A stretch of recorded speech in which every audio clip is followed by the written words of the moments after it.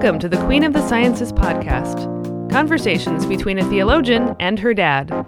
I'm your host, Sarah Henlicky-Wilson. And I am Paul R. Henlicky. Today on the show, we are asking that age-old question, is it a brain? Is it a mind? Is it a soul? No, it's neurotheology.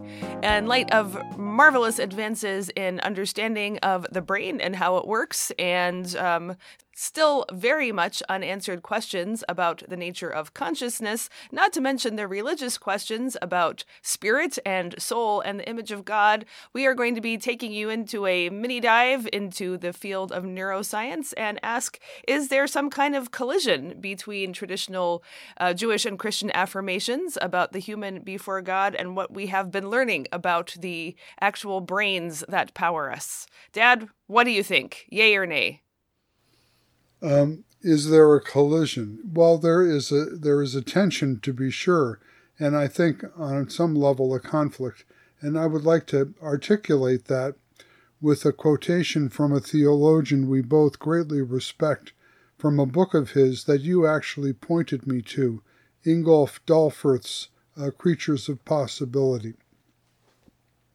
A great book.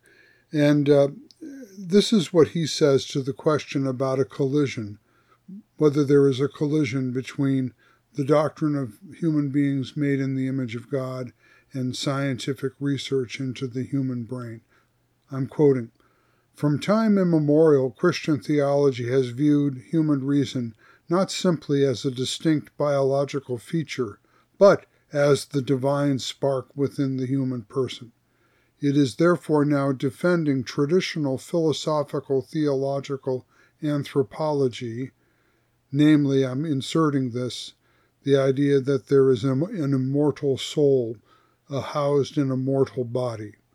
That's the traditional philosophical theological anthropology, is being defended against current naturalistic trends by laying a great stress on human rational activity as that which distinguishes the human being from all other living beings. But, Dahlfirth points out, neither Paul nor John nor other New Testament authors wrote or thought in such terms. By contrast, Dahlfirth concludes, contemporary theologians consider themselves obligated to mount a defense against scientific progress and current naturalistic anthropology of something that is not in any way their task to defend, namely, that a human being is not merely an animal, but a rational animal." End quote.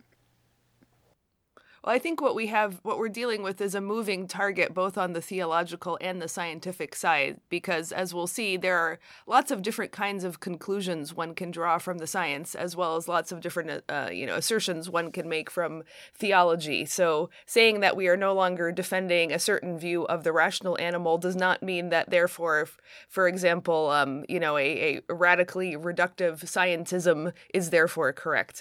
But we'll get to that as we go, I think. Yeah, we sure will. Because, but I think what's important to establish here at the outset, Sarah, is that there are certain boogeymen that haunt the imagination and inspire the fears of some traditional theologians who are defending soul-body dualism, namely, as I mentioned, that the soul is immortal, but the body is mortal, something along those lines.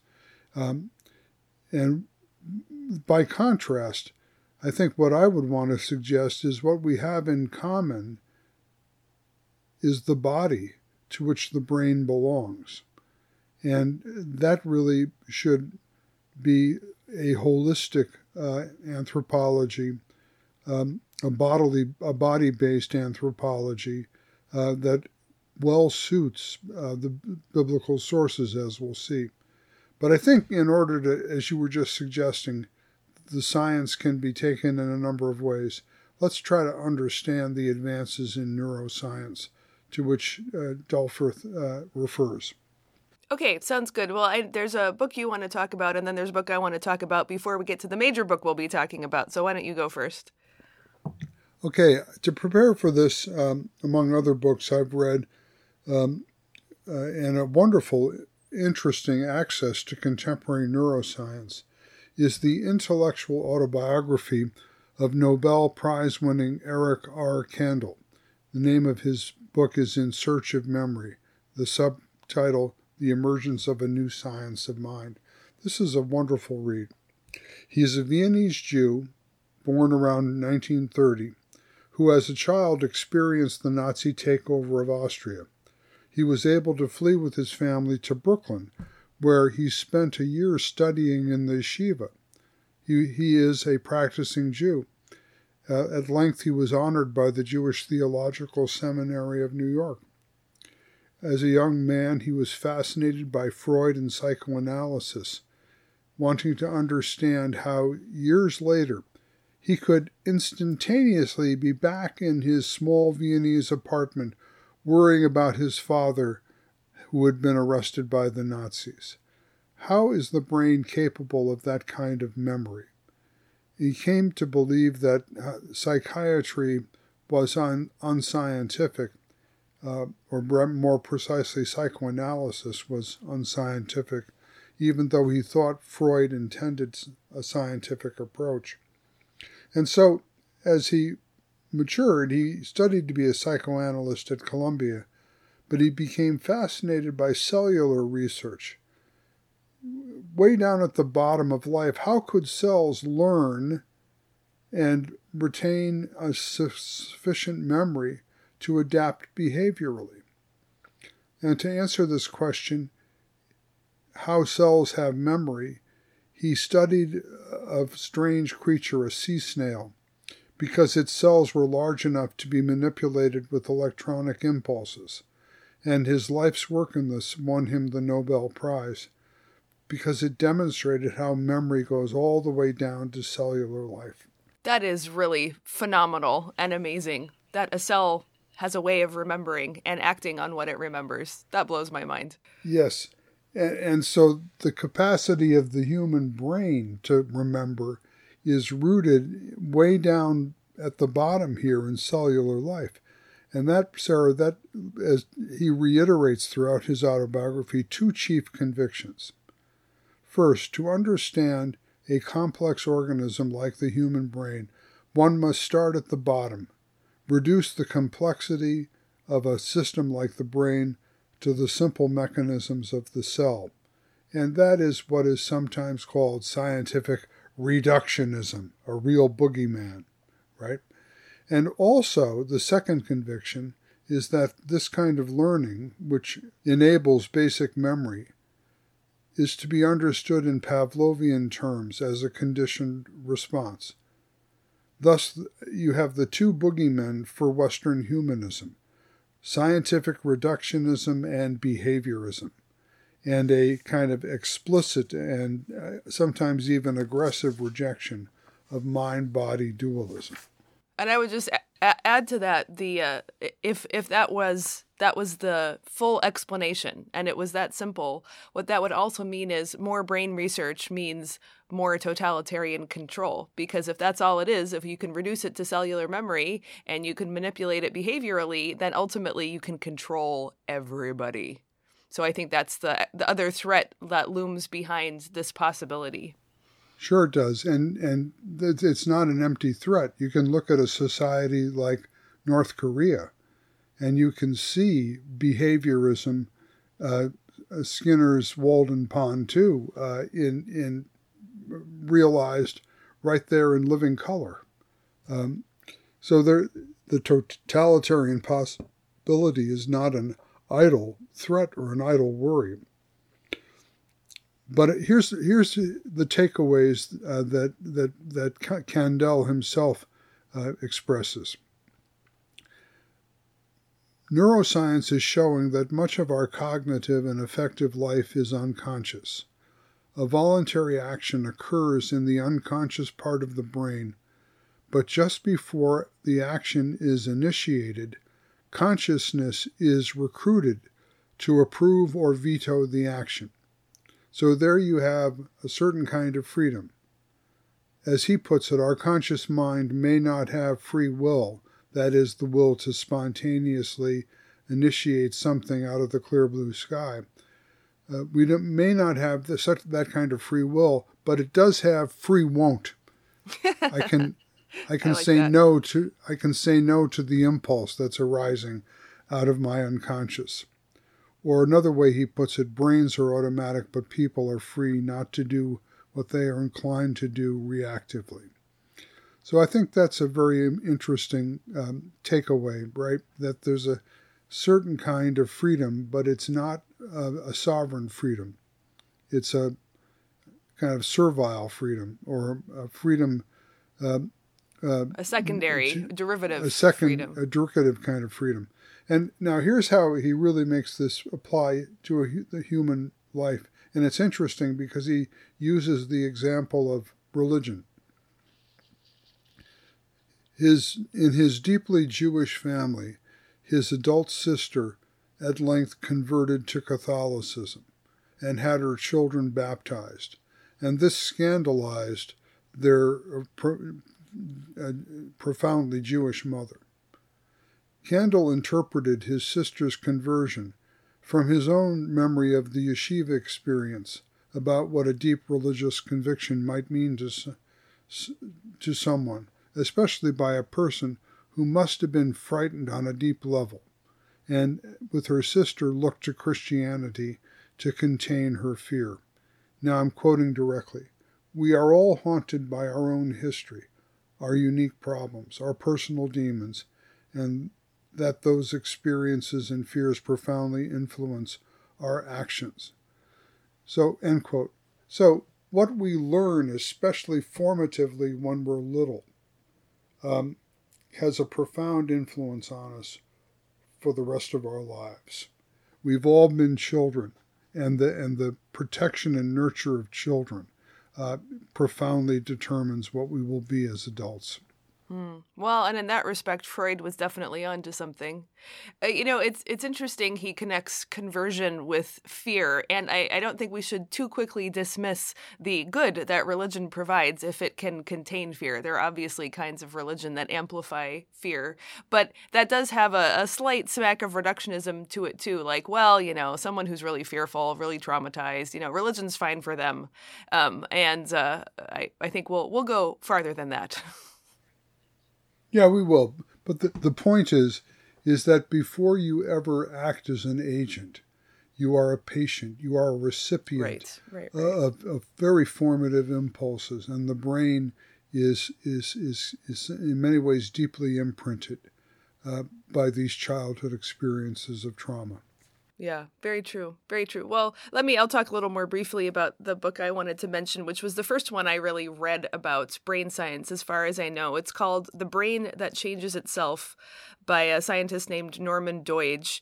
And it's sort of taking the same idea of cellular level memory and then starting to demonstrate how it actually works in brain cells and in neurons and synapses and all the chemicals and connections.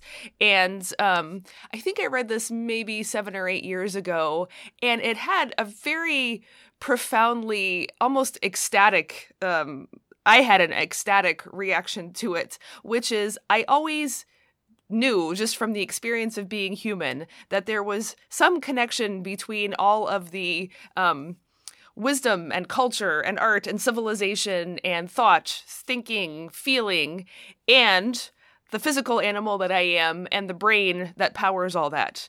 I knew that the two were connected. I never really understood how. Like, more or less figured, okay, somehow the brain is what integrates, the experience of feeling and thinking with the actual, bodily instantiation in the world. What this book laid out is how actually that works. And he's summarizing a great deal of research. One of the kind of aphorisms of the field is neurons that fire together, wire together. So to give a really gross example, when two things happen together, they forge a common path in your brain. So for instance, I have a very vivid memory one time of getting extremely sick from eating yogurt that had fungus growing in it. I won't explain how that exactly happened.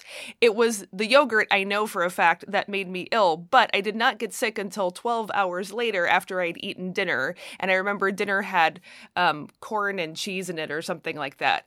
And so for a long time afterwards, because that is what came up, my association with being violently ill for many hours was the corn and cheese, not the yogurt. And afterwards, I had an aversive reaction for quite some time to corn and cheese, but not to yogurt. And of course, that is not an accurate depiction of what physically happened to my GI tract, but it is an accurate depiction of two experiences that coincide and therefore got wired together in my brain. And so this happens. So if you had an unhappy experience in a city and you haven't been there in ages, you go back, oh, it's been 30 years since I was in Cincinnati. And then you go there and you remember how your boyfriend of 2 years dumped you. And suddenly you're like, oh, I hate Cincinnati. What an awful place. It's not Cincinnati's fault. But the two things got wired together in your brain. And basically, the more you do it, the stronger the connection gets. This is why we have memorization, repetition, and liturgy in church, because people with dementia can still say the Lord's Prayer. Why? Because it is so deeply engraved. It's hard to come up with good metaphors, but I'm going to try to avoid computer ones. It's so deeply engraved in the brain by the sheer force of repetition. There's also the fact that the brain does not like only repetition, it also likes novelty. It likes to forge new paths and new connections. And that leads to the other extraordinary fact, which is that, as far as we know, a brain is the most complex object in the universe and has more connections. Each brain has more connections than there are stars, which is an incalculably huge number. So it's hard to believe that that's possible, but sheerly mathematically, because it's not just neurons, but neural connections to each other and varieties of connections. If you understand how math works, the exponential geometric growth is just phenomenal. So that is why we can have, based on this piece of meat in our, well, I guess a brain isn't really meat, it's more like fat, but why we can have such incredibly rich and complex inner lives, experiences. We can take in so much information. There does not appear to be a limit to the number of things humans can take in. Recalling it is different from recognizing it or remembering it. So the brain is phenomenal, and that is deeply connected to who we are as people, and interesting research into people who have brain damage and how that affects them, sometimes to the point of radically altering their personality, has been conclusive proof that the persons we are, what has been with a placeholder concept of soul, that thing is rooted in the brain. And the final thing I just want to say I learned from Deutsch's book is at the end he says, civilization is only one generation deep. And I think this connects back to what you're saying about children and their formation, which is our brains are indeed evolved and structured to receive inputs from the outer world. They want to respond a certain way, like human beings want to learn language. We have the spectrum of colors we can see and the ones that we can't. So there's all those things waiting to receive. But all of the stuff that we know about how to handle ourselves in the world, how to relate to other people, what the good life is, all of that has to be learned, and it has to be passed on from one generation to the next. And if there is a failure in the cultural transmission of this important things, then civilization goes down. And we have seen that in human history, both in deliberate decisions to reject wisdom of the past, as well as in more tragic losses due to, a colonial disruption of native ways of being. So I think that is what kind of got me jazzed to pursue this topic of what it means to think and be a mind, a soul, a spirit, a brain, whatever we want to call it.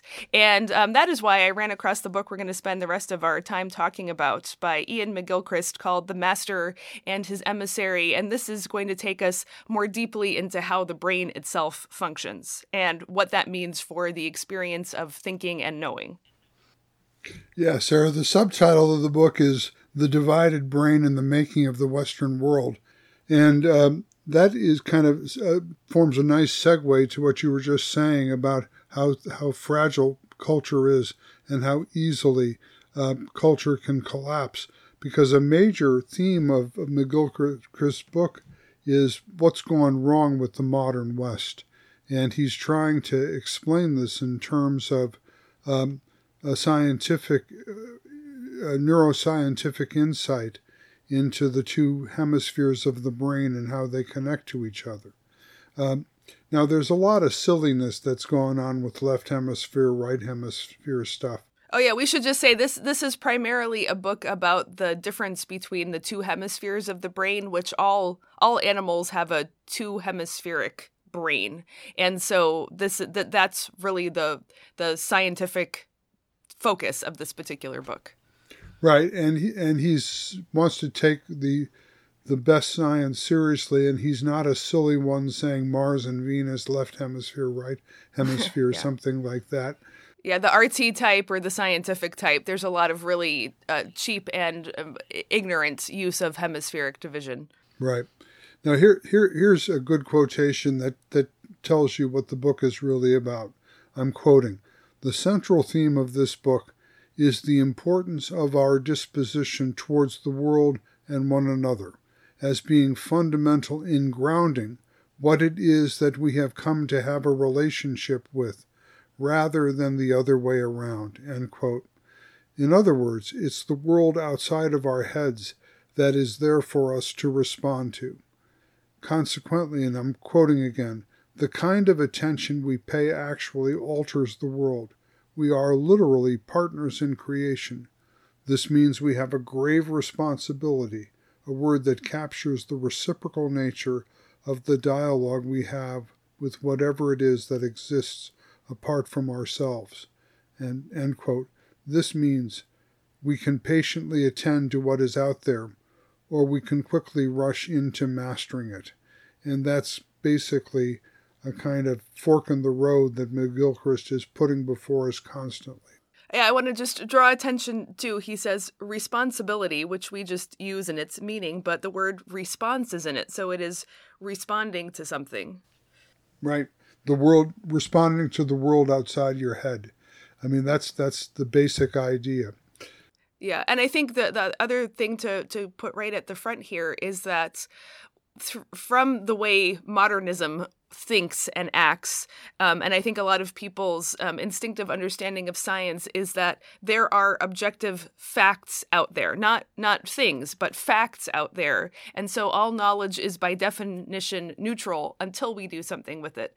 And I think what he's getting at is more that even what we know, what we come to call a fact, is already responding to something, and responding in the sense of where we have directed our attention. So there isn't just facts as knowledge are not neutral things. They're always a result of attention that is paid. And so then if we want to understand why or how we pay attention, that's when we start looking at how the brain is structured and how it attends to things. That's right. And it's a question of how, the mode in which it attends.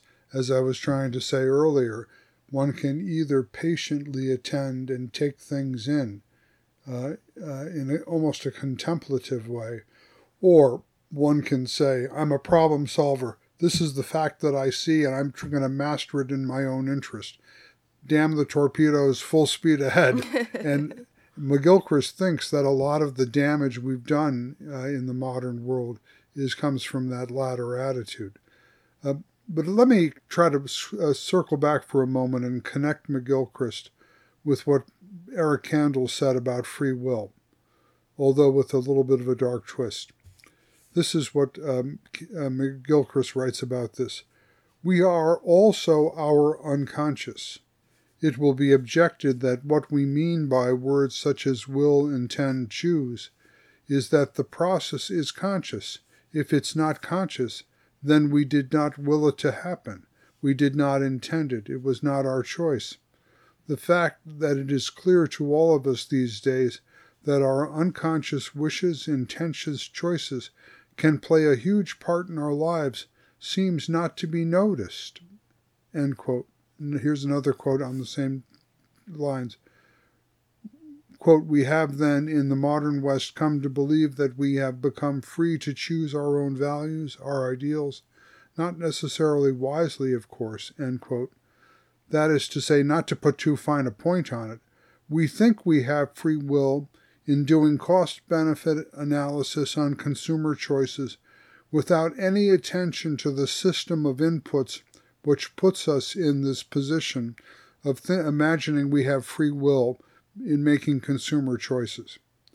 And then if we complain that we're being manipulated by advertising, which skews our analysis to make a free choice that isn't really free in reality, then, well, our vaunted free choice is manipulated all the way up and all the way down in the contemporary consumerist economy, including matters religious.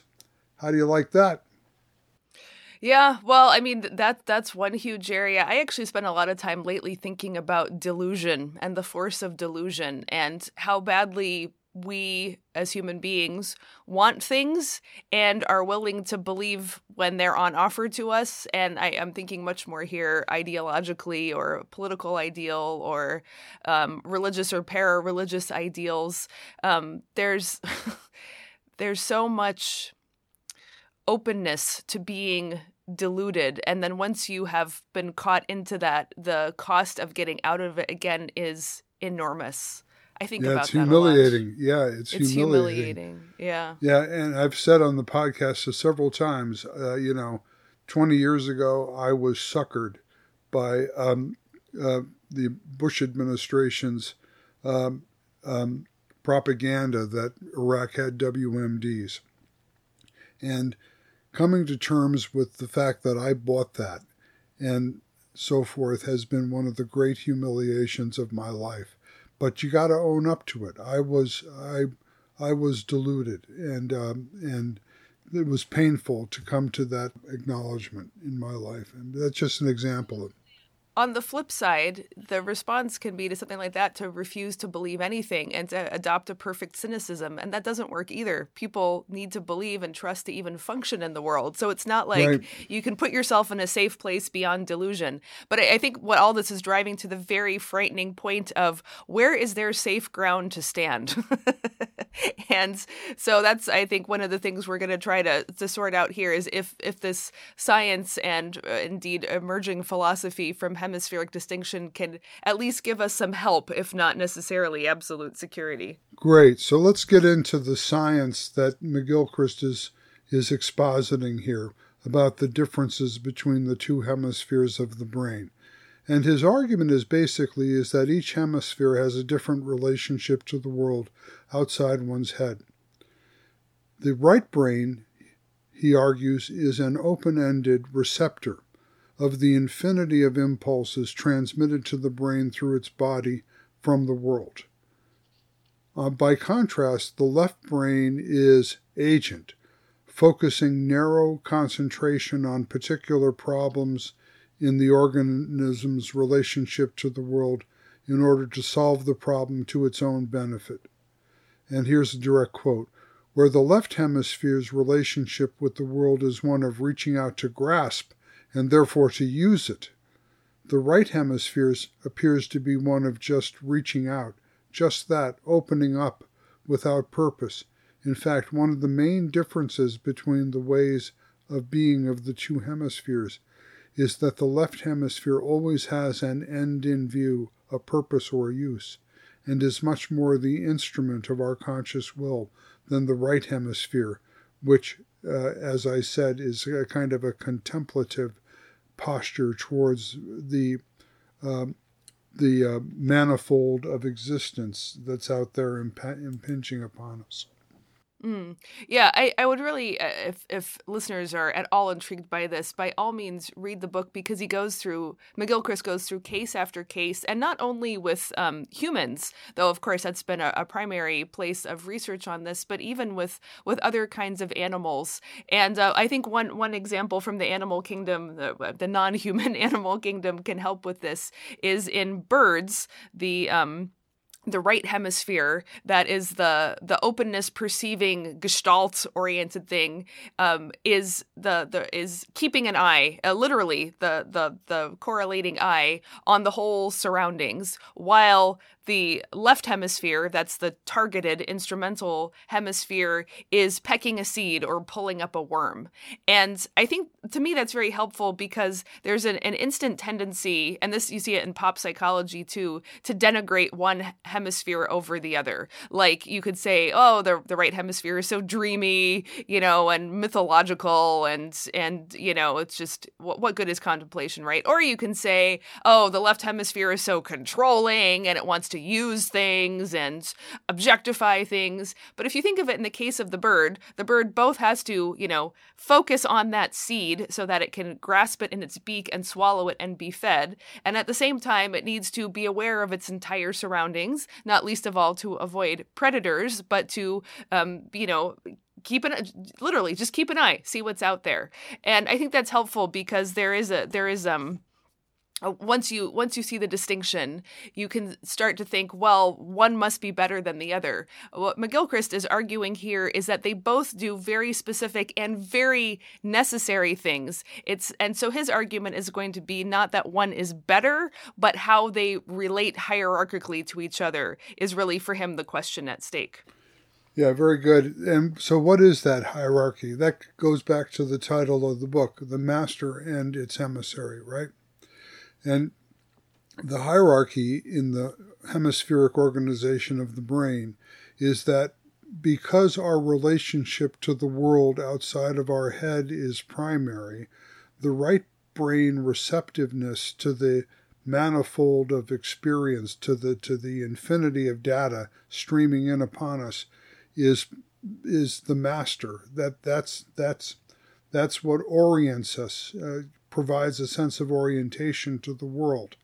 And its instrument is the left hemisphere, because that's the hemisphere which is responsible, as you were saying, for picking out the seed to nourish the bird, right?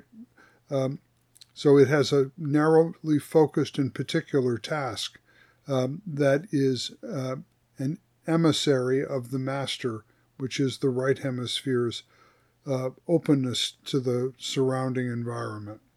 I think another way to make this distinction is that the right hemisphere is the integrating brain and the left hemisphere is the dissecting brain. And so if you only dissect, you end up with dead things because that's what dissection does. It isolates each thing from its whole context, its web of relationships. So the integrative function is supposed to be taking all of these specifics that the left hemisphere dissector can really zero in on and indeed understand extremely well in and of itself. So like maybe a medical example would be a lot of this is the challenge of being a good doctor is there's no way one doctor can be a specialist in the spleen and the pancreas and the lungs and the circulatory system to the level of detail and specificity and assimilating all that knowledge that would help in a rare case or an unusual problem that a generalist can't know. But you can also be treated by 12 different doctors, each with their own specialty, that have no idea how their specialty relates to all the other organs and all the other practices of medicine, right. Much less the fact that you, the patient, are a human being with emotions and family and a history that also have to be taken into an account. So again, you need both of them, but the dissecting one alone leaves things dead and isolated. The integrative function that looks at all of these specifics and finds a way, perceives their interrelatedness, that is the one that should be the master. Yes, and now here's this is where he starts getting into an analysis of what's gone wrong in Western culture. And it boils down to the brain's relationship to its own body, because these contrasting attitudes result in different ways of the brain thinking about its own embodiment. He writes that the right hemisphere is responsible for our sense of the body as something we live, something that is part of our identity, and which is, if I can put it this way, he writes, the phase of intersection between ourselves and the world at large. So that's the right hemisphere. I perceive my body as me. It's not something other than me. It's me. And it's me in my intersection with the world outside my head. The left hemisphere, by contrast, for it, the body is something from which we can be relatively detached. Something in the world, like other things, devitalized, even a corpse. The left hemisphere, as you were saying, dissects and regards as if from a distance its own embodiment. Now, we can see that there's times in which the left brain is necessary. When I come in from the field and I have a thorn sticking in my foot, I have to say objectively, what is paining me there, and I have to investigate and problem solve and so forth. And sometimes if the pain is so bad, I might even say, I wish I could cut my foot off. It's hurting so bad, right? Or something like that. It's not me. It's hurting me. It's not this body is betraying me. This body is dying on me. This body is destined for death. It's not the real me. The left brain can kind of go off on a rant in that direction. And you're right. Of course, he argues the two hemispheres ideally collaborate. But in the modern West, the left brain agent, which is actually the emissary, as we explained, of the right brain master, have reversed roles in dangerous ways. Why don't you tell us about that, Sarah? Yeah, before I do, I just want to give a couple more examples, because I think it's really important to see the value of both and their interrelatedness. So I'm thinking about an athlete, that what athletes do is they kind of look at their individual body parts, their muscles. They'll do specific training to develop their delts or their lats or whatever, and they'll drill in certain areas. But a really good athlete, when he is finally, or she is finally out there to play the game or compete in the race, there's no more thinking of, okay, where's my left foot? Now where's my right foot? But they become an integrated whole, and everything simply works in this beautiful organic unity. But one of the ways they got there was by doing this very specific preparatory work. The same thing right. In the case of a musician, like, the pianist will do finger exercises, or she will do the same scales over and over on her flute or oboe or whatever, and she'll study each section of her piece of music to make sure she really has it down in technical proficiency. But the performance that you enjoy listening to is when all of the drills have been left behind by the conscious mind, and they are all integrated into one beautiful performance that brings something to it beyond just the recording of the notes on the page, or what, a computer could just as easily create the same notes. It's not at all the same thing. So I think those are really important, because there are ways of looking, in the case of the athlete, at the body as an object in a way that does not ultimately alienate the body from the person, but is in the service of an integrated person. And I think the musician example is really important too, because we're going to start talking soon about machines. And I hope we'll talk about this more next year, because I'm more and more interested in what our machines and our tech do to us and our sense of self. But when McGilchrist actually talks that when an instrumentalist, a musician, plays an instrument, the brain does not perceive the instrument as being other than the body. It actually becomes the body. The oboe is an extension of the body itself. And so, again, there's a way where the extension of the body by a machine, or the specific attention paid to parts in an objectifying sense, can be brought back to an integrating sense. So those are positive examples. But then what happens when the bodybuilder's only desire is to have marvelously huge pecs in order to suit a certain self-image or compete in the world in a certain way? Or what does it mean when we start to cut and sculpt and pluck our bodies to such a degree because the sexual marketplace demands a certain look, and suddenly your body is a liability, not you, and you have to remake it and objectify it and be angry at it for not being what it is. In those kind of cases, what McGilchrist starts to explore then is disorders that seem to be unique to the modern world or massively on the rise in the modern world. He mentions in particular anorexia, autism, and schizophrenia. Incidentally, schizophrenia appears not to even exist before about 300 years ago, maybe less. There is, from what I understand, there's absolutely nothing in any written record of any culture that corresponds to schizophrenia as we know it today. And, one way of looking at it, he says, is seeing everything in atomized isolation and not being able to integrate. That's one way of looking at what schizophrenia is. But if you think about just the historic trend of the machine age industrialized West that continually can divorce each individual human person, which is also a human body, from any larger cultural, familial, social context. That is that dissecting process of the left hemisphere that seems to be gaining a kind of radical ascendancy over any kind of integrative function. Or the integrators have become toxic ones like totalitarian ideologies that Hannah Arendt so powerfully described in her book on the origins of totalitarianism. Wow, that's great, Sarah. Yeah, that's basically the argument of the book, isn't it? That for a variety of reasons, and this will segue immediately into discussion of the Reformation and its consequences for us. For a variety of reasons, the modern West has seen the dangerous ascendancy of the left brain agent. And so that it's kind of reversed the proper role of the hierarchy where the right brain, the receptive brain, is the master, and the left brain, the instrumental brain, the agent brain, has become in its place, usurped its place. And this is what he says: we can say fairly clearly what left brain primacy's world would look like.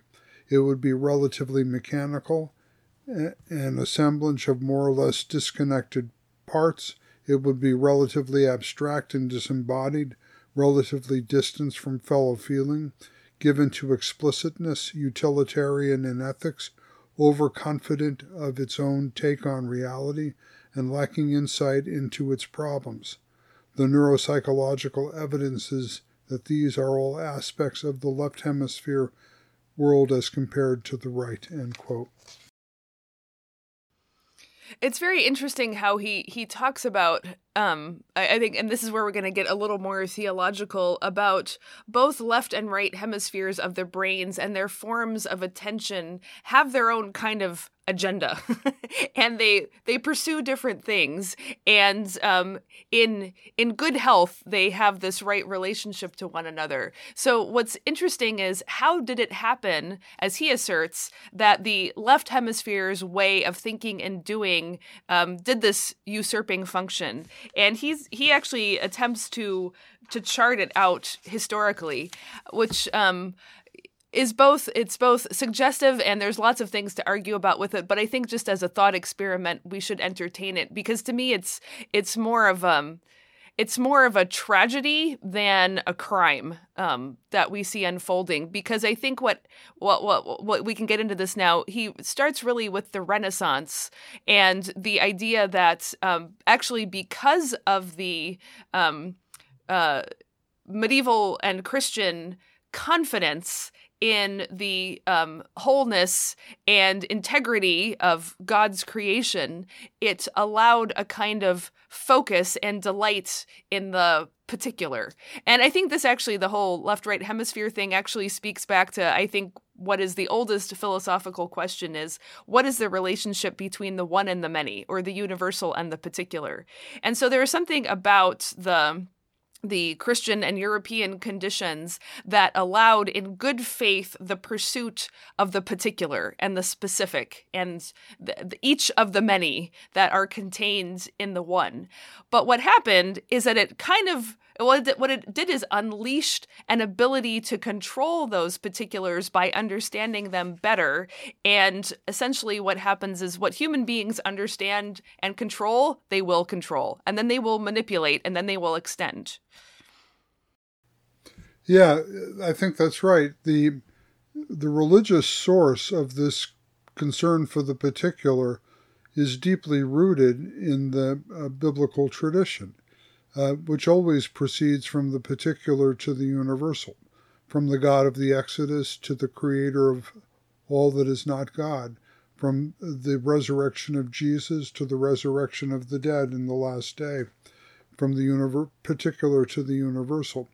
And to make that more concrete for people, just think of the precious parable of Jesus about the one lost sheep, the shepherd who leaves behind the flock of 99 and goes on a search and rescue mission for the one lost sheep. And we have the art that pictures the shepherd carrying it back joyfully on his shoulders.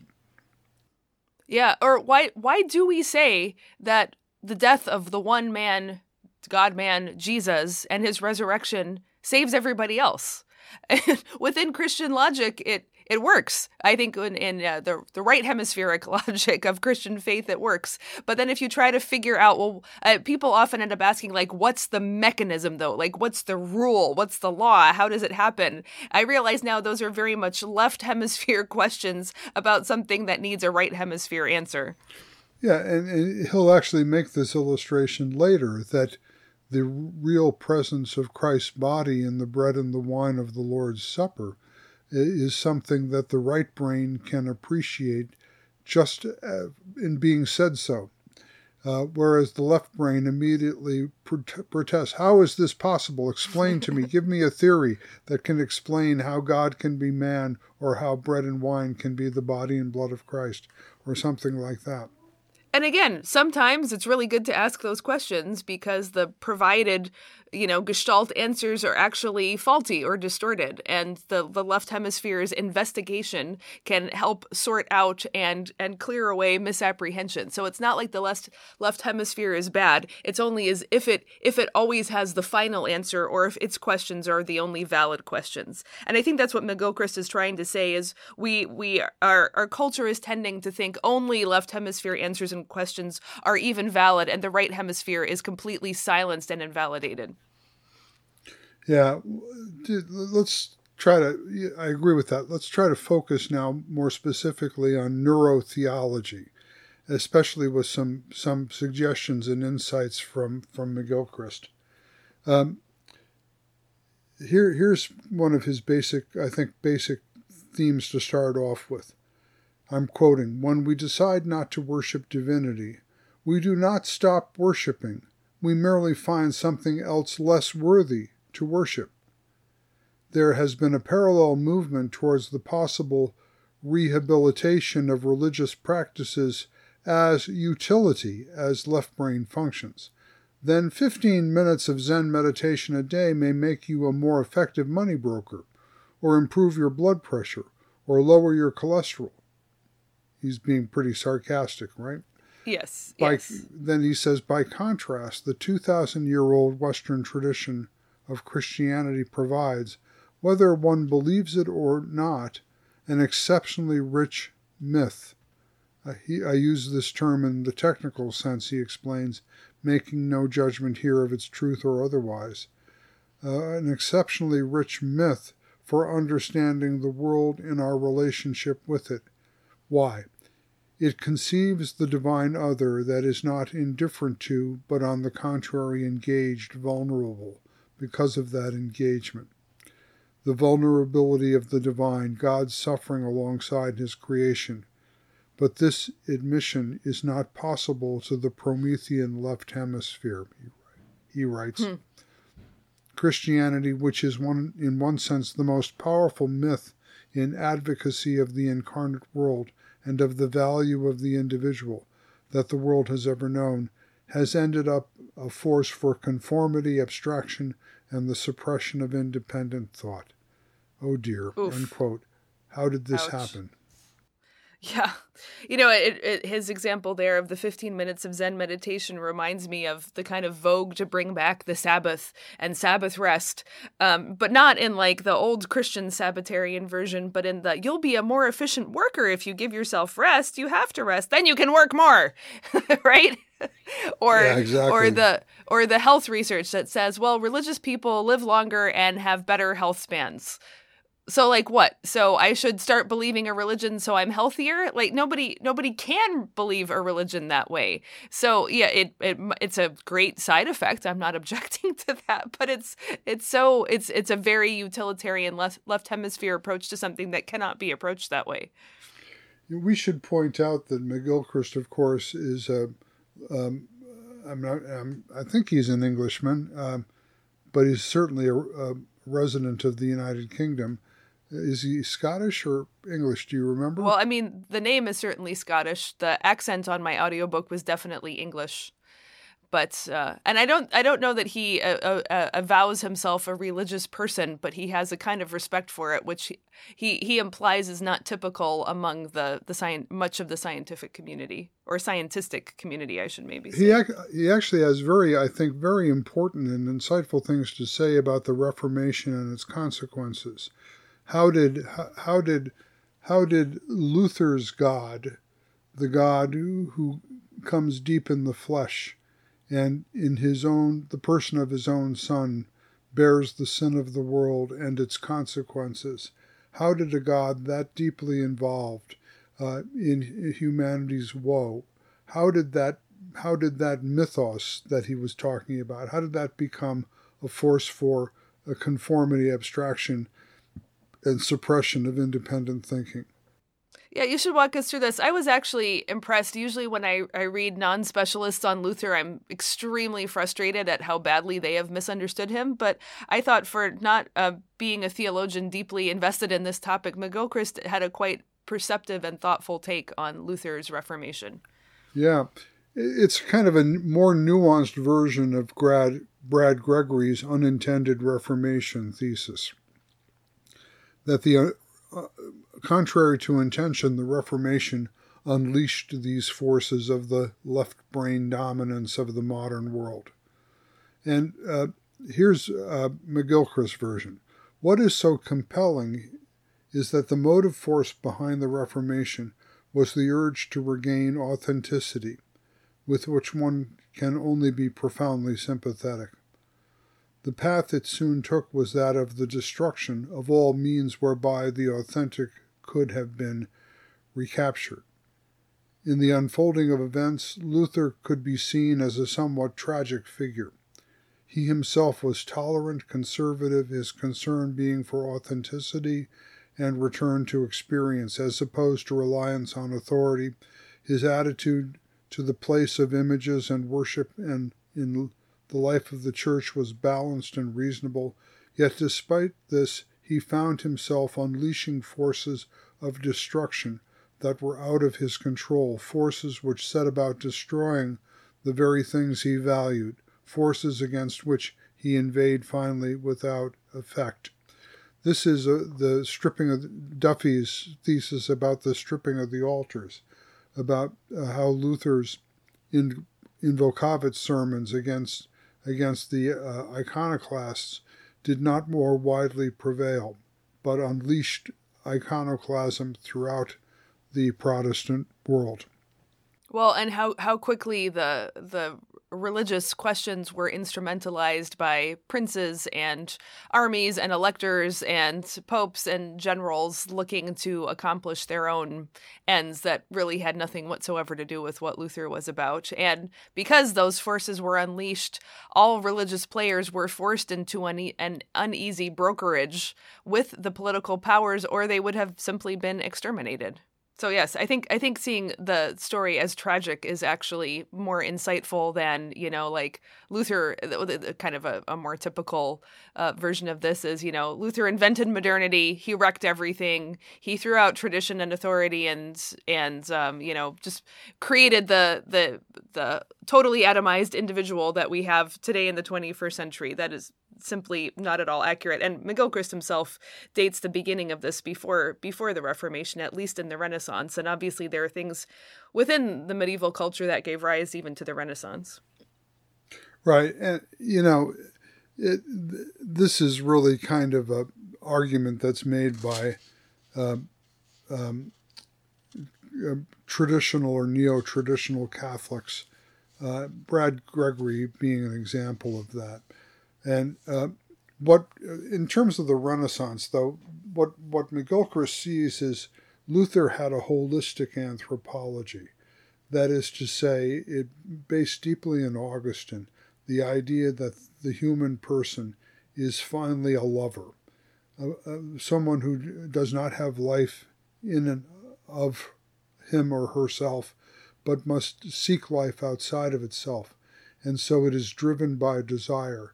So the question about the human being as an integrated whole is never whether you love. It's what do you love, whether it's worthy of love, whether it's worthy of love.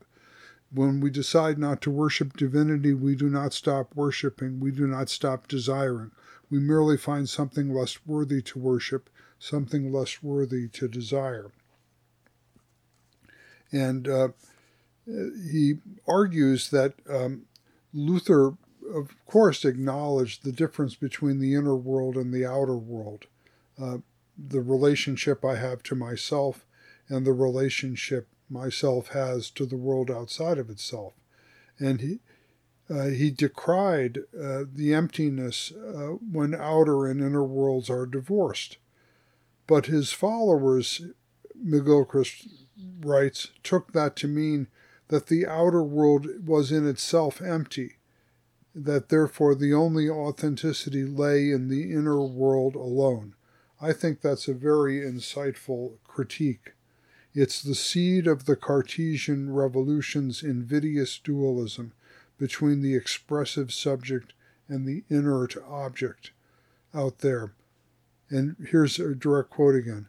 What I wish to emphasize is the transition within the Reformation from what are initially the concerns of right hemisphere to those of the left hemisphere, how a call for authenticity and a reaction against the undoubtedly empty and corrupt nature of some practices of the medieval Roman Catholic Church, an attempt, therefore, to return from a form of representation to the true presence of religious feeling, turned rapidly into a further entrenchment of inauthenticity, end quote. I think there's a lot of truth in that. I don't think it would have accelerated to the degree it had if there had not been the increasing discovery of how to control and manipulate with machines and tools of measurement and devices. I think that experiments philosophically could have been run. This is, counterfactuals are useless, right? But there's a way of advancing that left hemispheric attention to detail and mastery. But I think there's a feedback loop, a very rapid feedback loop that happens the more you get things outside of yourself. It's almost like the more we have machines that do things outside of ourself, the more we reject all things outside of ourself and double down on this idea of what I am. Like you said, my inner authenticity is the only thing. I mean, I was even thinking, Dad, as we were talking about this, with Luther's holistic anthropology. I hadn't thought of it this way before, but that's one reason why he affirms married sexuality, that the human body is a desiring body.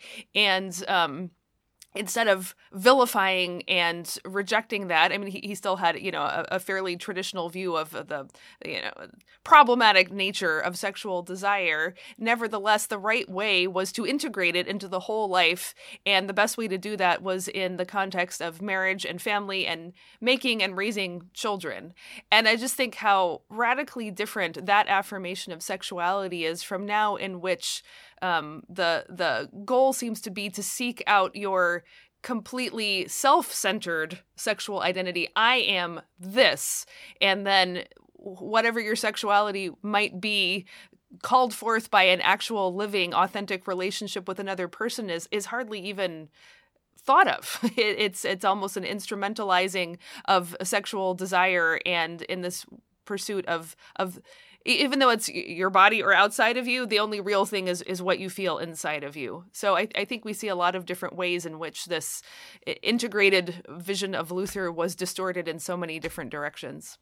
Well, sure, and even the quest for inner authenticity, when it becomes systematically detached from the world outside of my head and becomes simply a function of my own self-representation, then becomes the essence of what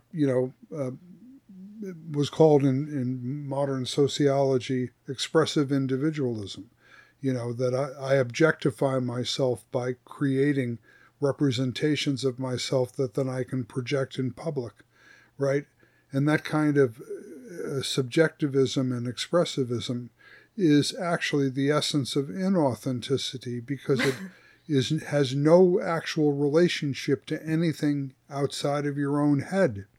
It's just a game you're playing inside of your own mind. And there's another technological amplification here with that search for authenticity through self-representation through internet avatars. And then what you think is outside of your head is a completely faceless, disembodied, anonymous mob online.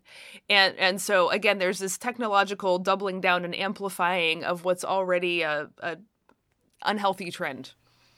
So let's take this discussion right back to McGilchrist's discussion of Luther, because I think he really nails it, and he gets Luther exactly right on the difference between Latin verb est, it is, and Latin verb significat, it signifies, which Luther famously said about the bread and the wine. The bread and the wine does not signify, but is the body and blood of Christ.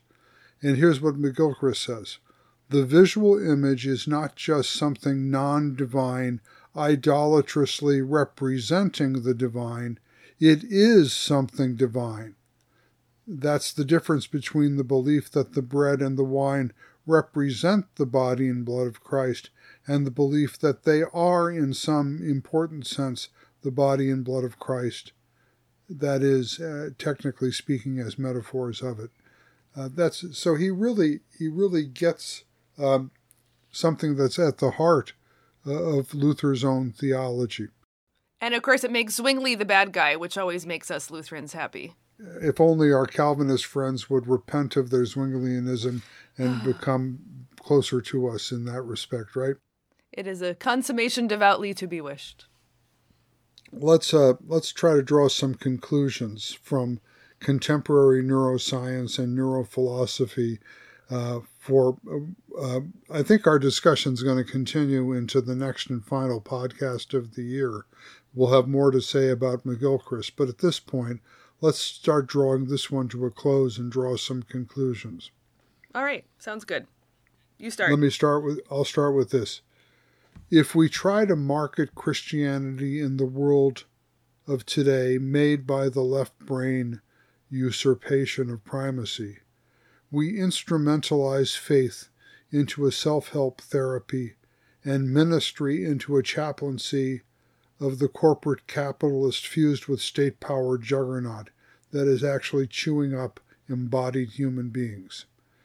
Then theology becomes ambulance-chasing stratagems for dying churches. Actually, the church is too much bother. There's no payoff, no sufficient payoff, if that's what you're trying to sell. So you're saying this is bad? Did you get that impression? Yes, I think this is very bad. So you're saying we shouldn't be advertising Sabbath in order to make more efficient drones for the machine? Exactly. Yes. Okay. Drones for the hive, I guess that was the metaphor you meant to say, right? Not gadgets for the machine, right? Or cogs in the wheel. Yes, drones for the hive, wheel. Sure. Yeah, okay. Yeah. Okay, what do you think? Well, I'm just thinking about, like, how then do you speak outward, so there is a kind of like, well, it's here. People can come find us when everything else is broken for them, and they can come looking for us. And surely, yes, let us embrace the wounded when they stumble into our house. But how do we speak outward in a way that is intelligible but does not concede the faulty terms of the debate? I think that's the problem of ad hoc apologetics here. And I'm not absolutely sure I have many good answers, but reading this book reminded me of something, and maybe we can extract something out of it. When I was in graduate school, I had the only real extended crisis of faith I've had in my life. And I don't say that like I'm such a firm believer. It's most of the time, it's impossible for me not to believe. So make of that what you will. But there was a period where I went through a lot of doubt, and I've been trying to remember what exactly it was, because it's not so clear to me anymore. But the way I think I could characterize it now with McGilchrist's concepts is that I had to allow the left hemisphere to completely dissect and then, once isolated from each other, attack every tenet of the Christian faith. Because that is what a lot of education is. I was in graduate school. That's what a lot of science does, is to get down to each independent variable and try to test it against everything else. And I think I'd always been holding that off because I was scared that maybe if the whole thing was dissected, it would die, which is what happens to things when they're dissected. So I think I had to just let the full attack happen with all of modern, postmodern scientific assaults on the Christian faith, which are, I'm sure, well known to you, Dad, and to all of our listeners. And so I had to let it go. Let the thing happen. It was very frightening and upsetting. And then I got to the end of that process, and it didn't work.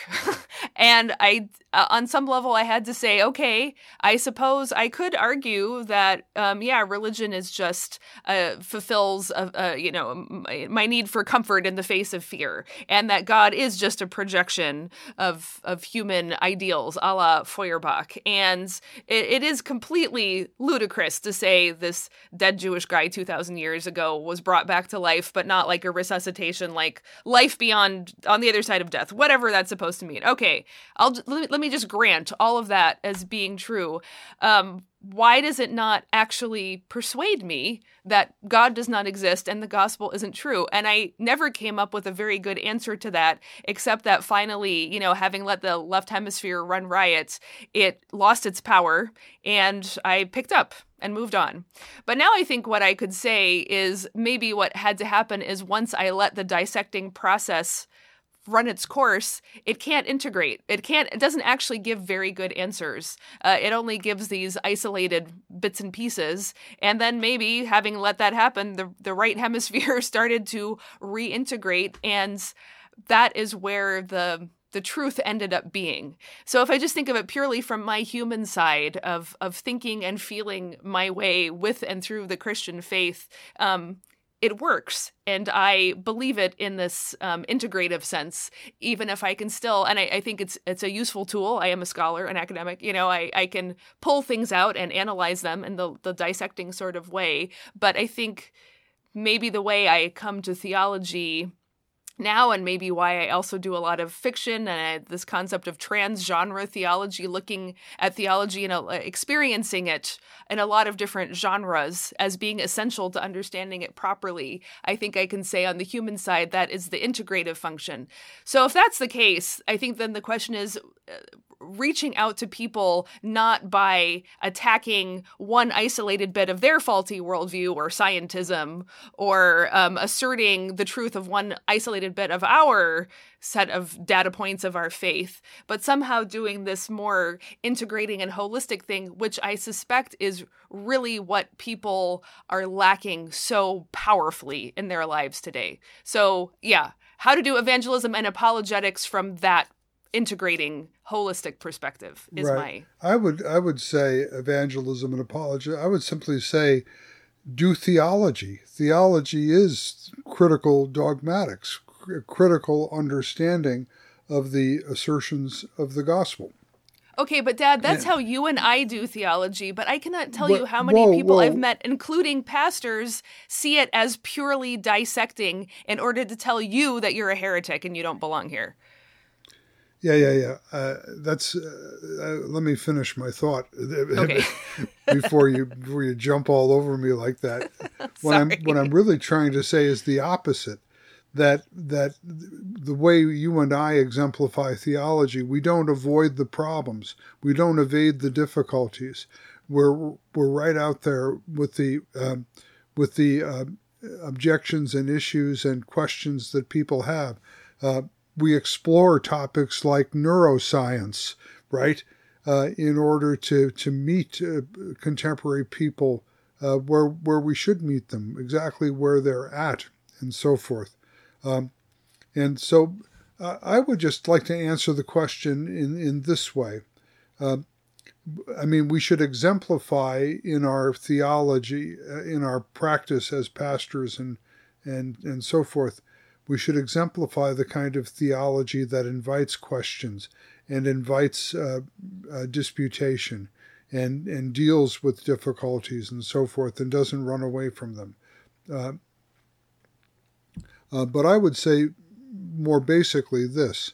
In the Catechism, Luther describes the Holy Spirit's work as bringing us into the church where the Holy Spirit can proclaim and instruct us in the gospel.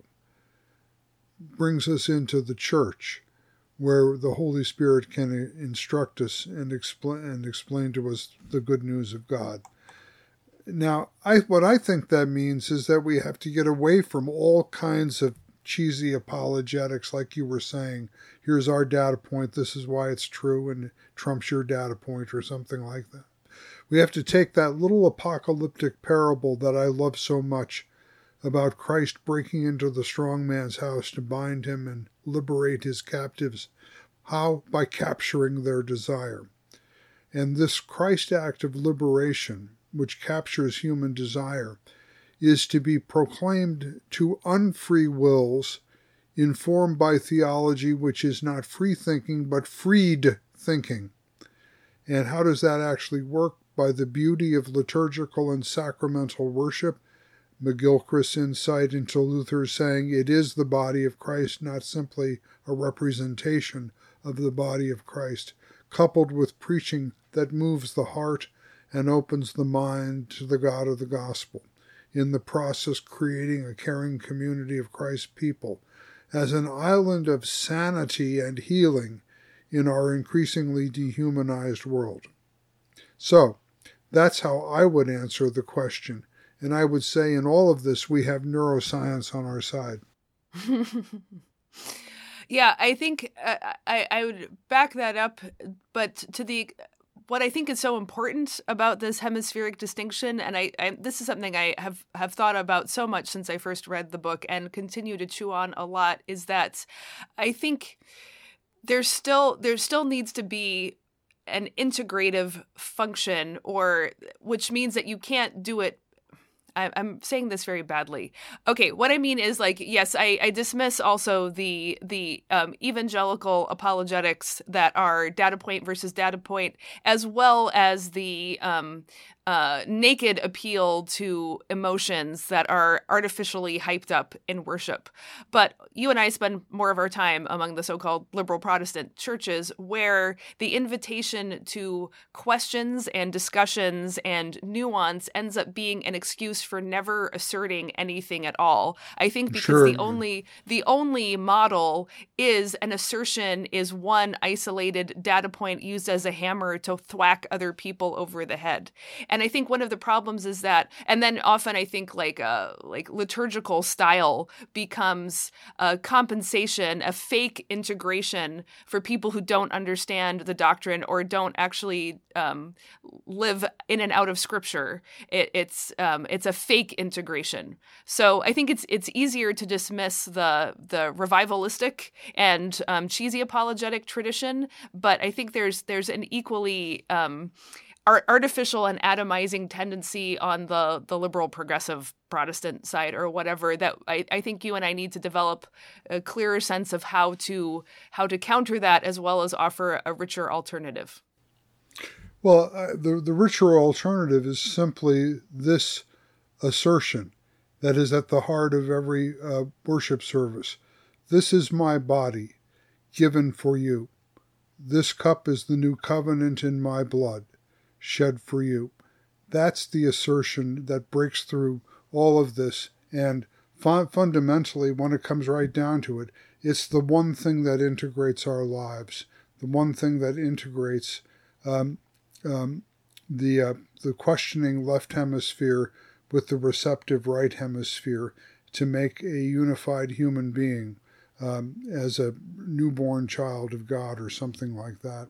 That's what I would say. Anyway. That's why Luther talked about the sacrament is deliberately given to feed your ears, your soul, your mind in the only way it can be fed, through words addressed to it, and at the same time your body, which can only receive physical things because it's a physical thing. So the point is, you do have to both hear, this is my body given for you, and then you have to get the bread and the wine and eat it. It isn't one or the other. It's absolutely both. Okay, good. I like that very much, Sarah. Good. So let's conclude and with a question. What about the image of God? We began this podcast by asking whether there's a collision between the traditional Christian doctrine of humanity made in the image of God, for likeness of God, and neuroscience. Is there a collision? Well, this is how I would answer it. Let's see what you think. Neuroscience puts the nail in the coffin on all attempts to found the image of God on a special quality of the human being, since it discovers that we are animals all the way up and all the way down. And I would make this side comment. Anti-humanism today is the revenge on all such conceited anthropocentrisms with their inflated claims for human uniqueness, especially in our rationality, which have privileged Western arrogance, complacency, and naivete at the expense of colonized peoples and the exploited earth. For Christian theology, Jesus Christ is the image of God, and it is in the light of his humanity that we can say why every human body is a precious creature of God, and valuable as such and per se, worthy of love which dignifies and awakens persons to the God who is creating and calling in order to redeem and fulfill. All right. Well, that is a very, very well thought out thesis. I'm not sure mine is quite so well thought out, but I think if the main point is that the reasoning, calculating ability, or even the dissecting ability, then clearly all animals have this in their own version of it. So isolating that to the expense of everything else human does seem to me to be fundamentally faulty. But there is clearly something about humans that is not like other animals. And so I think that is what we're going to be pursuing in our next episode on the image of God. Thanks for listening to the Queen of the Sciences podcast. For show notes and more, visit our website, queenofthesciences.com. To find out more about what we do, visit sarahhinlickywilson.com and paulhinlicky.com. Finally, please leave us a review on iTunes and tell a friend about the show.